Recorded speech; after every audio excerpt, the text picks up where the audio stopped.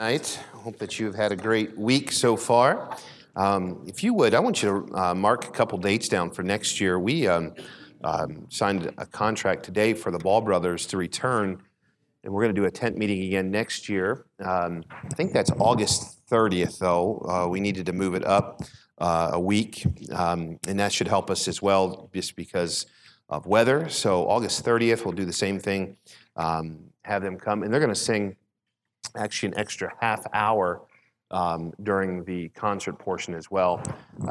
And so we've arranged for that as well. And then on December 11th, and I really want you to pray. Now, this is next year, not this year, but it'll be here before we know it. They're going to come back and do a Christmas concert for us. And it's a 2-hour Christmas concert. And it's really, it's going to be a great outreach for people. They start off with just a little bit of comedy. They're pretty dry in their comedy, but it's funny. And so they started off, and then they sing, and then they bring it to a close with a clear presentation of the gospel, obviously through song, and then at the end. So we're going to use that as a really big outreach next year. And so we've already started talking about some ideas for that evening. So if you would pray on those dates, and I'm excited that they've agreed to do that. They sing about 150 concerts a year, and so to get them back twice was a big deal. And so they love you so much. They love singing for you. They said they'd come back, and so thanks for being nice to them. But I'm really excited about that. So you pray about that if you would, please. All right, 2 Kings chapter 5, 2 Kings 5. And I want you, if you would as well, if you pray for our son Jacob. Michelle and I were able to get away another time. I just needed a break, and she was going to go with me. And I said, well, let's just go to see Jacob. Then you can see Jacob. I can take a break. And while we were there, that Saturday, he got a call back. They required everyone to report back on post early. Wasn't sure what the reason was. They came back in formation. They just kind of sat there for a lengthy period of time, late into the evening. And then the following day, Sunday, they pulled everyone back together in formation, and they told him that one of his classmates had died on Saturday. They had a group of them had signed off. They're at that place, obviously, where they were able to sign off post, and a group of them went swimming. They found a swimming hole between San Antonio and Austin, and one of the kids jumped off the cliff into the water and hit his head and killed him. And this was someone that was right in his class, they saw every day. They're at the point now where they know everybody. And so he's really dealt with a lot from another one of his friends attempting suicide there, and just a lot for a young man. And so when he told us Sunday evening, he said that even the drill sergeants were really emotional over this one. And so just pray. There's a group of people he has gotten close to that he's shared the gospel with. He had a conversation with one fella about hell, and just trying to share the gospel with him. And he said it was about an hour-and-a-half conversation, and it didn't go well because the fella couldn't believe that a loving God, could send anyone to hell. And so the conversation was a very difficult conversation, he said, but just all of these are opportunities for him to be light, to share the gospel. And so just pray. He's got about 4 weeks left. And I think on his heart, it's really heavy. He is, gotten to know these people, and then suffered a lot of tragedy with this group of people as well. But even more than that, he shared with me, he said just them knowing that if they're not saved, they would spend eternity in hell is really, and I'm glad that he's sensitive to that, but it's difficult. So just pray, if you would, please, for him. Just 4 weeks left, and we'd appreciate those prayers. All right, 2 Kings chapter 5. I'm going to do something a little bit different this evening. We'll in the style of this message. This passage of Scripture, this entire chapter. I'm not going to take the time to read the entire chapter, but this entire chapter has really gripped me over the last several days. just in reading, and as I've read through this passage of Scripture and studied through this, the Lord has really just given me just so many thoughts throughout this chapter that has really helped me and encouraged me over the last several days. And so I'm going to read a few verses. How many of you know the story of Naaman and his leprosy? Naaman is the captain of the host. It says in verse number 1, "Now Naaman, captain of the host, the king of Syria, was a great man with his master, and honorable, because by him the Lord had given deliverance unto Syria. He was also a mighty man in valor, but he was a leper." And so verse number 1 tells us of his resume is pretty great. There was a time in history here where Syria was actually occupied. Syria, this man by the name of Naaman, this great general in battle, he was able to lead an army and free the Syrian nation from this occupation. Also, we'll read here coming up that not only did he free Syria and free the king of that occupation, there was a time that they went into Israel and they brought out some servants, some slaves out of Israel as well. And so this man, Naaman, was a great warrior. And the Bible tells us some things about him. He was honorable. He had the Lord's power upon him.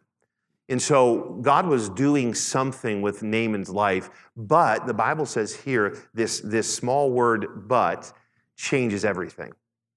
He's a leper. In these days, leprosy was a death sentence. If you got leprosy, you were done. It was only a matter of time. Your skin would begin to turn white, and then parts of your body would begin to wither, and you would eventually die. In those days, when you got leprosy, immediately, because leprosy was such a contagious disease and anyone around you that got that had a death sentence as well, they would take lepers and put them outside of the cities. And when people would come near these leper camps, they would have to cry out, "Unclean, unclean," so that no one would get near these leper camps, so that no one would get this leprosy. When a leper died, they would take all of the leper's clothes and anything that belonged to him, and they would burn it so that disease would not spread. Here we find a story where Naaman has leprosy. But for some reason, we don't know why necessarily, maybe he just found this out, but Naaman is not expelled from the kingdom. He's not told that he has to leave yet. He's still in a place of high rank, high authority in the Syrian army. And maybe because of the great warrior that he was, we don't know that. All we know is that Naaman's successful career, his great life that he has, is about ready to come to an end because of his leprosy. The Bible goes on to say in verse number 2, "And the Syrians had gone out by companies and had brought away captive out of the land of Israel a little maid, and she waited on Naaman's wife." Now, again, something interesting about this, in verse number 2, the thought of him going and taking this little maid is probably really of no significance to Naaman at that moment, because this is what they would do in battle. We don't know if he went in and killed this little maid's parents, but I'm sure it wasn't a very kind, considerate, polite, "Hey, we've invaded your country. How would you like to come live with me?" I'm sure it was forceful. There was a great separation. They took her out of her home and they placed this little maid into another home, and it just happened to be Naaman's home, and he gave his wife this little maid to care for her. And so this young girl, this little maid, this is from Israel, would take care of all of Naaman's wife's needs. And so cooking, cleaning, laundry, whatever Naaman's wife didn't want to do, this little maid did for her. Probably not a life that she was hoping, when I grow up, I want to be a maid. I want to be a servant to someone not even that lives in my country. This is probably not something she dreamed of. So we find in verse number 3, "And she said unto her mistress, Would God my Lord were with the prophet that is in Samaria, for he would recover him of his leprosy. And one went in and told his Lord, saying, Thus and thus said the maid that is of the land of Israel. And the king of Syria said, Go, and I will send a letter unto the king Israel. And he departed and took with him 10 talents of silver, 6,000 pieces of gold, and 10 changes of raiment. And he brought the letter to the king of Israel, saying, Now when this letter is come unto thee, behold, I have wherewith sent Naaman, my servant, to thee, that thou mayest recover him of his leprosy. And this is the king's response. And it came to pass, when the king of Israel had read the letter, that he rent the clothes and said, Am I God to kill and to make alive? That this man doth send unto me to recover a man of his leprosy? Wherefore consider, I pray you, and see how he seeketh a quarrel against me.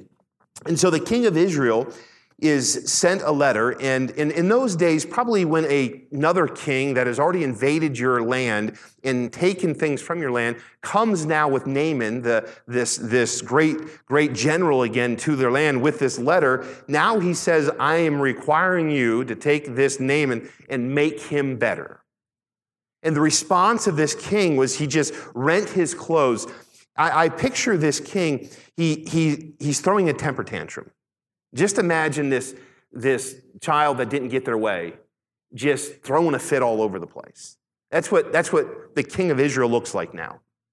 He can't believe, who am I? Why in the world would Naaman come, and why would the king of Syria ask me to do something? Am I God?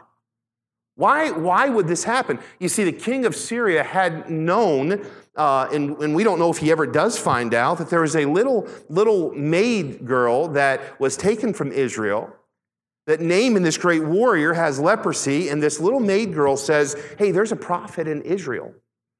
In the town I used to live, there was this Elisha. We used to call him the prophet. He was the man of God, and he could heal. And so if Naaman could get to him and they could connect, I know that God could heal Naaman of his leprosy. The king doesn't know that. I want you to write down 7 names or 6 names in a group of people, and I want to look at each of these names. And I want you to write down the name Naaman. Write down that name Naaman. The second thing I want you to do is write down the king of Syria.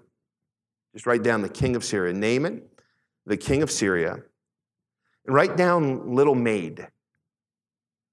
Little maid. Write down the king of Israel. Write his name down. There's the king of Israel.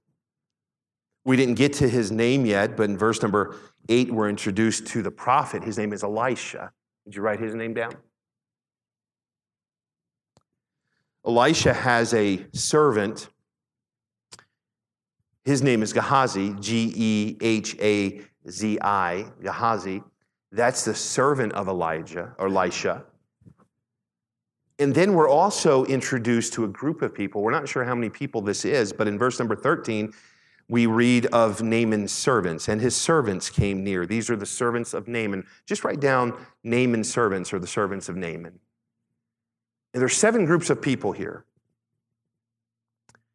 And in this passage of Scripture, there's 7 groups of people, 6 people and then a group of servants, that I want to look at something that's very interesting here. Last Wednesday, we talked about frustration. How many of you used that lesson last week to help with frustration in the last 7 days? Anybody? I did. Twice, 2 times, 3 times probably a day. Tonight, we're going to talk about influence or leadership. Every single person in this room has influence or leadership with somebody. You don't have to be a king in order to have leadership or influence. You don't have to be a great warrior. You can be a little maid. Every single person in this room has leadership or influence. How many of you would agree you have influence or leadership with someone? Just a few of you? Go ahead, raise your hand. Exercise some. Get that blood flowing. You don't have to be a business owner to have a leadership. You don't even have to be a parent. You say, well, I've got children, so I have influence. Everybody here has some influence or some leadership. But what type of influence or leadership do you have? You all have influence. Do people learn from it? Do people grow from it?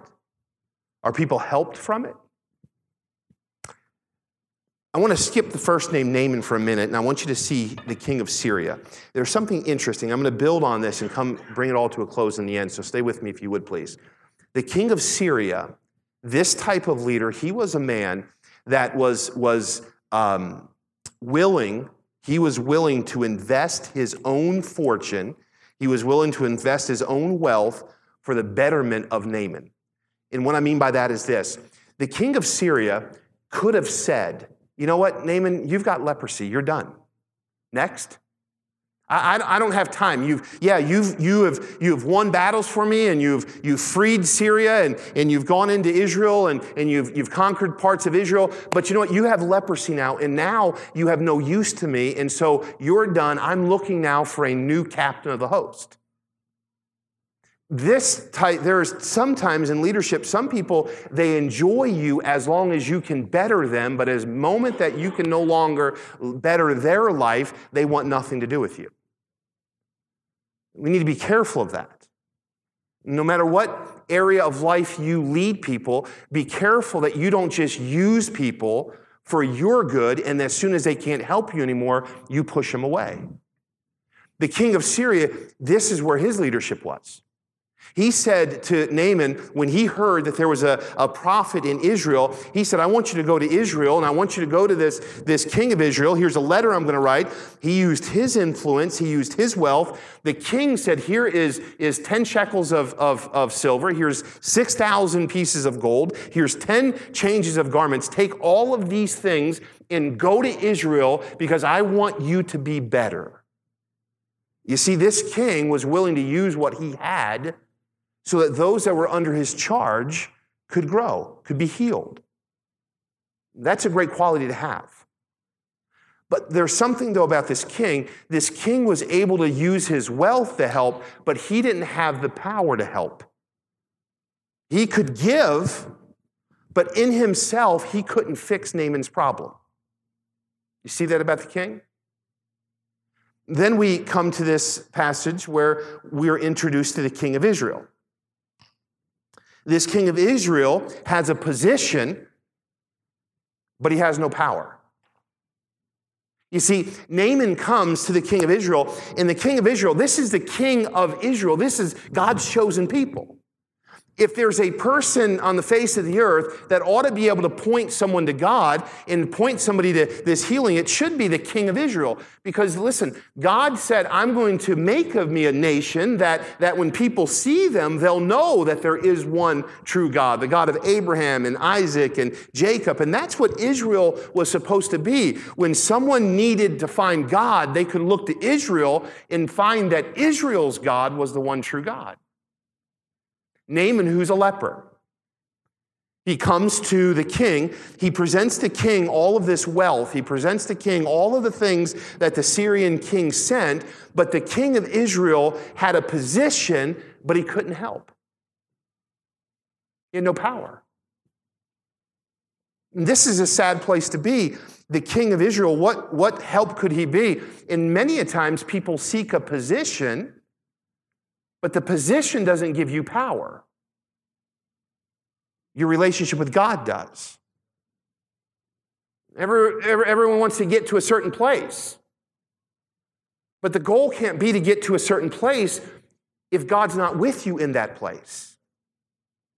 And so we see the Syrian king. We see the king of Israel. I want you to see number 3 with me, if you would, this man by the name of Elijah, or Elisha. In verse number 8, and it was so when Elisha, the man of God, had heard that the king of Israel had rent his clothes, and what he meant there is through a temper tantrum, that he sent to the king, saying, Wherefore hast thou rent thy clothes? Let him come now to me, and he shall know that there is a prophet in Israel. What he was saying is this: I might not have the position, but I've got the power. You see, a position doesn't give you power. A relationship with God does. And that's what we ought to seek in our influence, in our leadership. We ought to seek when someone needs help, that we've got a relationship with the Lord, that we're able to present them with God's power. What God was wanting to do in 2 Kings chapter 5, all of this is not necessarily just about a miracle. It's not about Naaman being cured of his leprosy. And we have a great story that we could read to the kids in Sunday school and say, look, this man had leprosy and he was white as snow. God healed him and we move on. No, what this is about God showing his great power to the nation of Syria and to the nation of Israel. This is God getting the attention of the world, showing them that he is the one true God. This is God receiving glory for something that only he can do. And so we have a man by the name of Elisha. He's the prophet. He had power of God. Even though he didn't have a position as a king, he had the power of God. And his servant was there to witness it. There was a man by the name of Gehazi. He's there, and here comes Naaman. Naaman comes to the house. Imagine this. He comes to the castle or the king's place there in Israel. A beautiful place. Here's the king. The king can help me. I mean, here's one guy, he probably lives in a great place and he has great wealth. I mean, he's up there with the king of Syria and has delivered Syria, and he's probably got great wealth from that. He comes to Israel, he comes to the kingdom of Israel and think, all right, the king here can help me, only to find the king can't. And he says, well, there's a prophet named Elisha. If you just head down this road and through these areas, and you'll come to this quaint little place, and there you're going to find Elisha. Here's this mighty man, Naaman, pulls up at probably a small little cottage. Thinking, how's this guy going to help me? I mean, you want me to go into this house to find this guy, Elisha? He can't even help himself. You see, it's not about what you get on the outside, material things. It's about your relationship with God. That's what people need to see. Elisha then doesn't even come out. The Bible tells us that Elisha doesn't come out of the house. Gehazi comes out of the house, and he gives Naaman word. He comes out to the chariot that Naaman's on and all these servants that are with him, and comes out, and Naaman looks down and sees this servant, and are you Elisha? And just imagine with me this conversation. Elisha says, I'm not, or Gehazi says, I'm not Elisha. He's in the house. Naaman says, well, go get him because I've got leprosy and I've got all this wealth with me. And if he'll cure me of leprosy, I've heard this is the man to do it, then I'll give him all of this wealth. And Gehazi says, well, he's not coming out. But he said to tell you, if you'll go and dip yourself in the Jordan River 7 times, you'll be cured of this leprosy. Now, the Bible tells us this, that Naaman's not too impressed.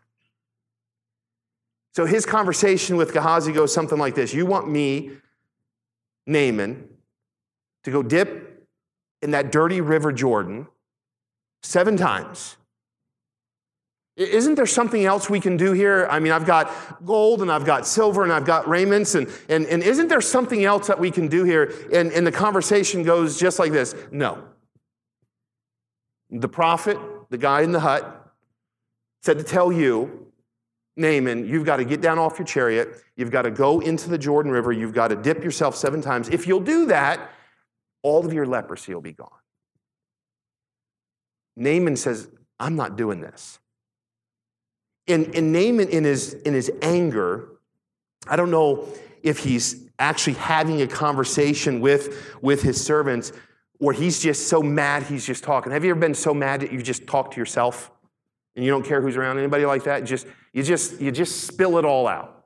I can't believe I drove all the way down here in this chariot to see the king. The king sends me to this guy that lives in this small little hut, and I can't believe this. This is not the way that I thought it would be. I thought I was going to be cured of leprosy. And Naaman knowing this, if I don't get cured of leprosy, I'm going to die. And you want me to get into this dirty water. And as he's saying this, whether he's saying it to someone or just mad, speaking his mind, his servants say to him, Naaman, Father. They use that word Father, like Lord, Master.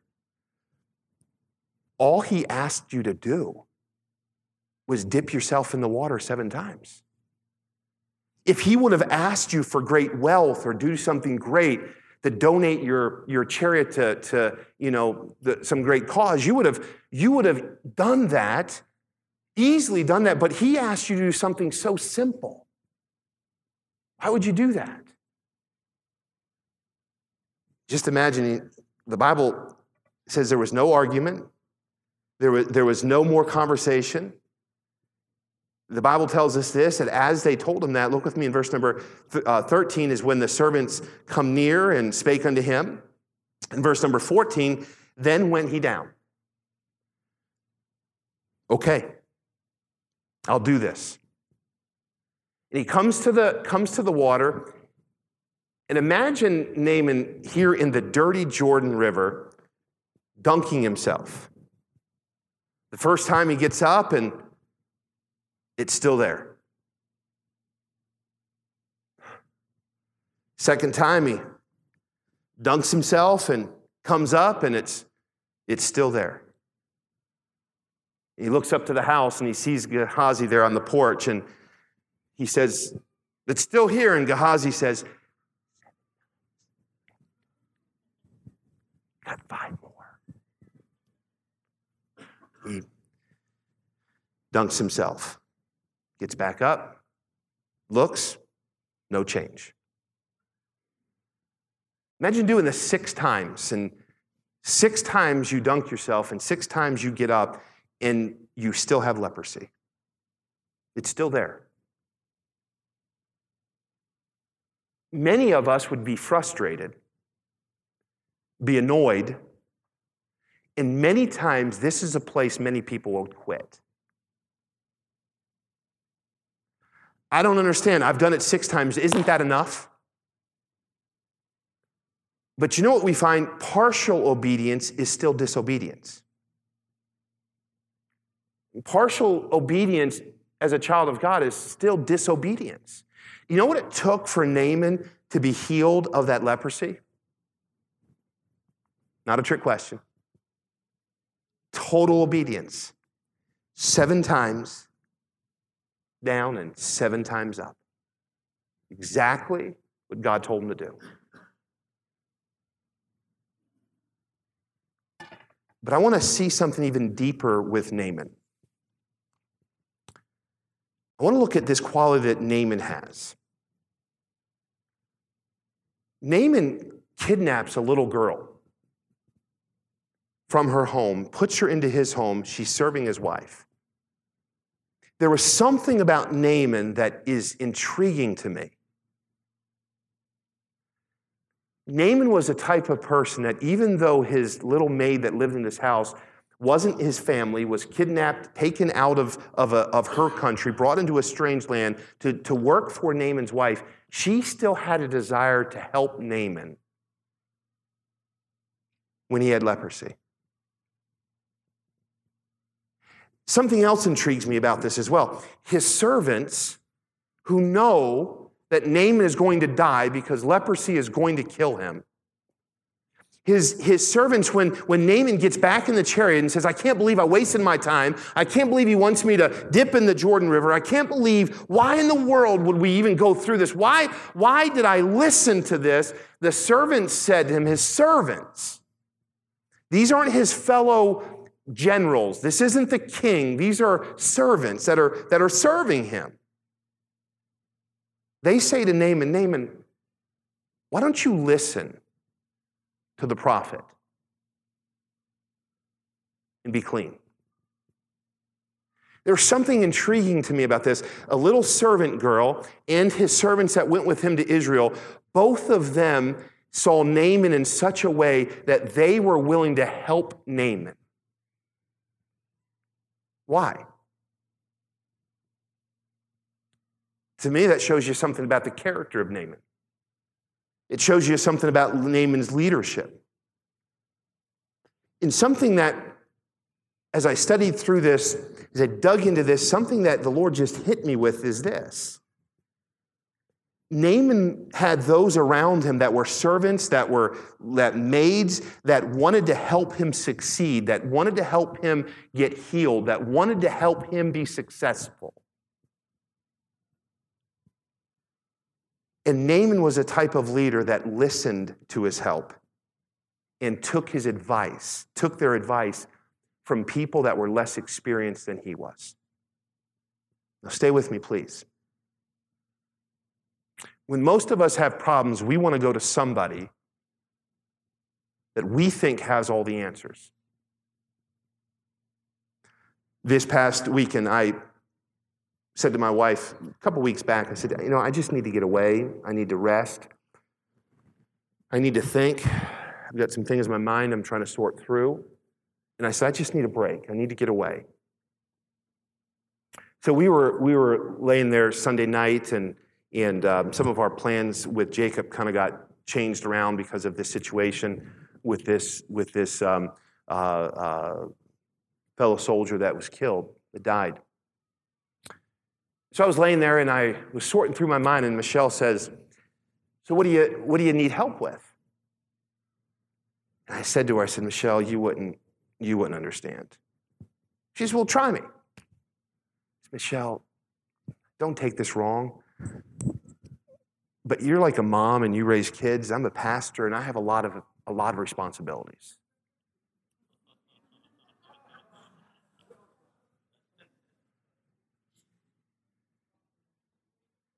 And she said, "Say that again?" I said, you drive a minivan, like, soccer mom type stuff. You get lunches ready and shop for the kids. Like, you just make sure they're dressed. You're like a mom. You don't have any stress. You don't have any problems. I pastor a church. There's problems. There's people. And she hit me with a pillow, and no, she didn't. And she said, "Try me." Okay, here we go. And you know what I found? People that don't have your experience can still help you.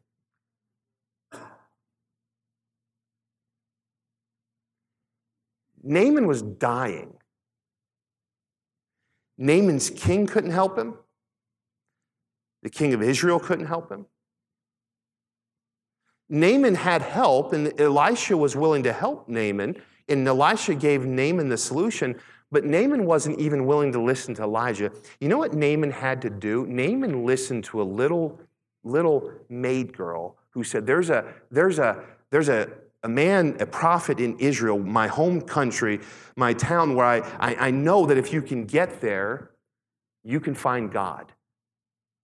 And if you find God, you can find help. And Naaman gets there, and he gets the help that he thinks he's looking for, but he looks past the help, and it took his servants to say to Naaman, "Naaman, what do you think the problem would be for us just to go to the Jordan and dip? I mean, let's just try it." It wasn't the kings that helped Naaman. It wasn't other generals that conquered great land. It was seemingly insignificant people that God put in Naaman's life. And because Naaman was willing to listen and take advice from people less experienced than him, Naaman lived. This is a style of leadership that I believe that all of us probably ought to be more like.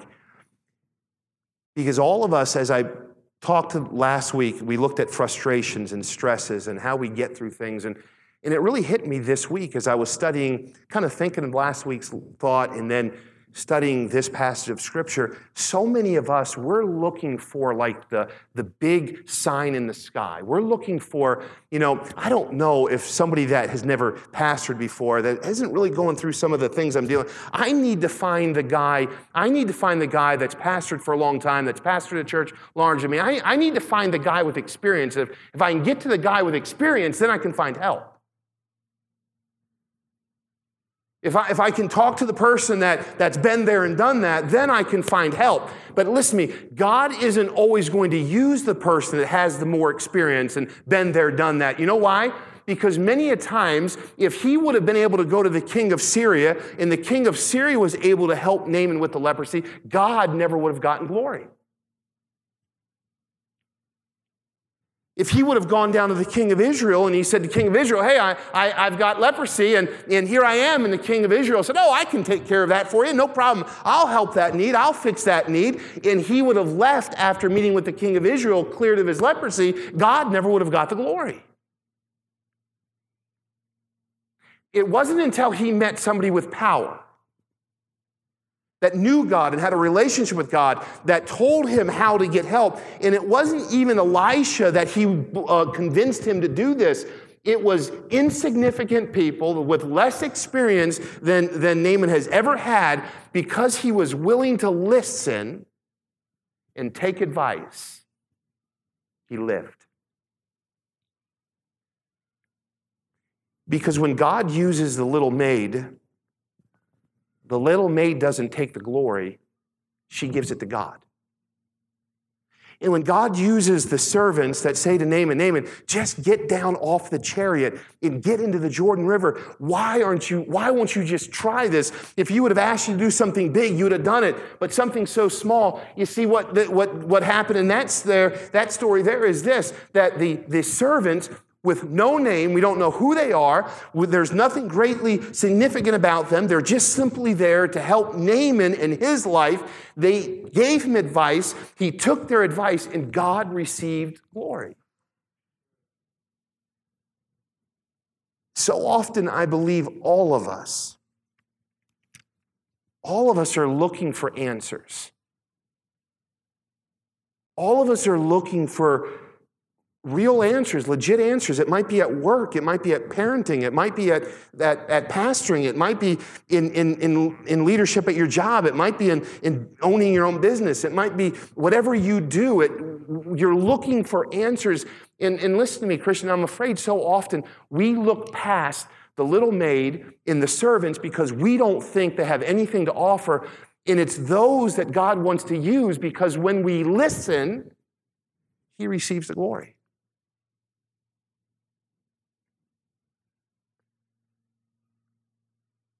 We need to be careful that we're not looking for answers apart from God. We need to know this, that every single person is going to need something. And every single person here tonight, you need answers in some area of your life.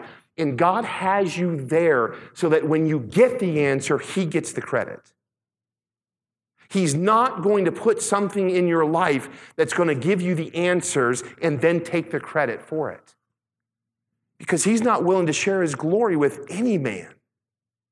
God is going to receive the glory.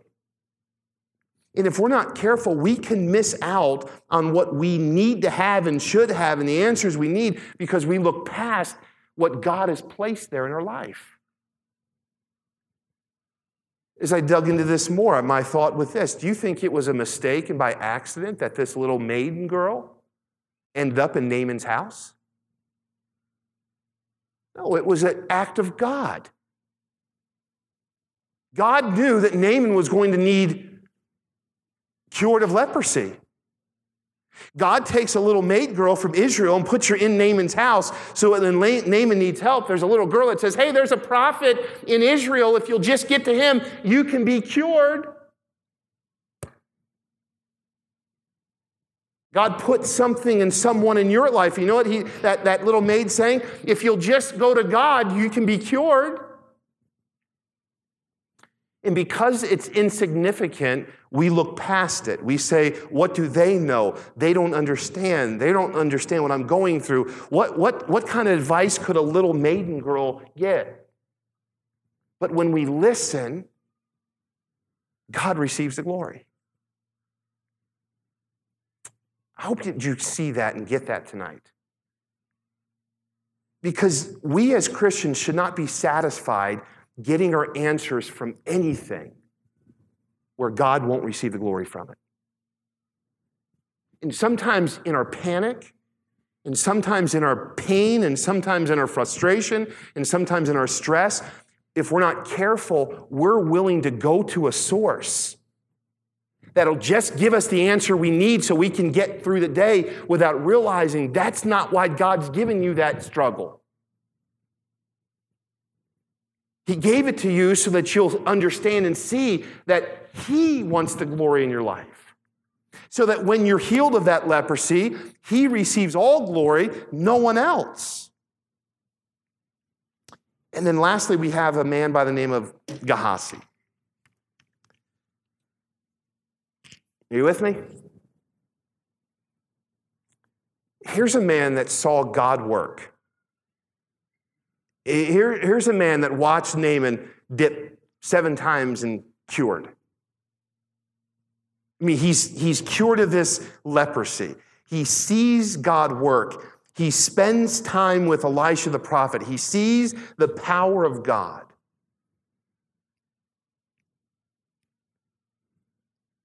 But he's also in it for himself. Oh, Gehazi wants to see God work, but he'll take a little bit of that silver and those raiments as well. Gehazi, boy, this is wonderful. Naaman's healed. Don't we serve a great God? Yeah, I'm willing to give God the glory, but I'm also interested in taking a little bit for myself as well.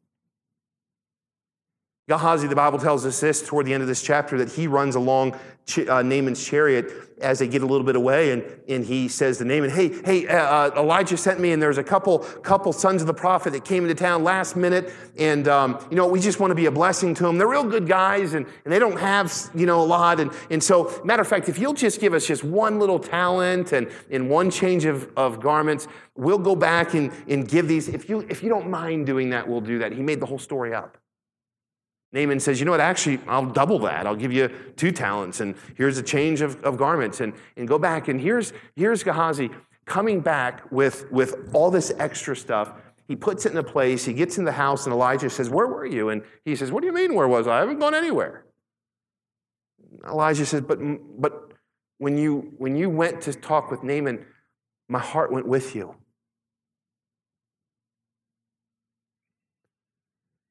Gehazi was had. Gehazi wanted to see God work. Gehazi was excited that Naaman was healed. But there was still a piece of Gehazi that was in it for himself. Praise God, he healed, and praise God, my pocket just got lined as well. You see, Gehazi was a type of leader. He was willing, he wanted to for others to see God work, but he also was interested in what's in it for me as well. And we need to be careful in that type of servant. Because Elisha said to Gehazi, you've lied, you've sinned. The leprosy that Naaman had, it's now on you. And it's not only on you, it's going to be on every generation after you forever. Look with me in verse number 21. The leprosy, therefore, of Naaman shall cleave unto thee, and unto thy seed forever. I was reading that, and I thought to myself, I wonder if there's a guy somewhere in this world, Dave, with leprosy today. Because God's word is true. I wonder if there's somebody that was born that said, man, I can't believe I got leprosy. My dad's had leprosy, and his grandfathers had leprosy, and every generation has had leprosy because of this judgment that God put upon Gehazi, because Gehazi was in it for himself. So there's a king. He's willing to give everything, but he really can't help. There's a king in Israel that can't help at all. He's got a position that he's got no power. There's a prophet that's got power because he's got a relationship with God. There's Naaman, who was healed because he listened to the people that God put into his life.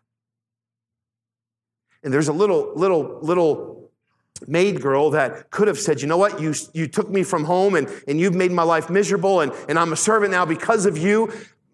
No, but there's a God that I'm going to give credit to. And there were servants that said, you know what, Naaman, you can die, and we're just going to get a new captain of the host, and life's going to be good. If you don't want to listen to the prophet, then shame on you. No, they were willing to invest in their leader. And you look at this story, those that trusted God in the provisions of God were healed. Those that didn't see God working at all, nothing significant happened to them. The prophet saw the power of God. The prophet's servant, Gehazi, ends up with leprosy, and every single person after him forever, the Bible says, unto thy seed forever has leprosy, because he was willing to take what wasn't his. And as I read through this chapter, I just thought to myself, what type of influence and what type of leader are you? What type of influence and what type of leader am I? Are we just simply satisfied, number one, having a relationship with God so that we could help other people and God receive all the glory? And are we the type of person that will just simply look at the provisions that God's given us and listen, even when something isn't seeming as significant as our problem or the person doesn't understand? Look for those small areas. Look for those servants. Look for those maiden girls. And listen. For what reason? So God receives glory. Listen, this wasn't about Naaman. It was all about God. This wasn't about leprosy.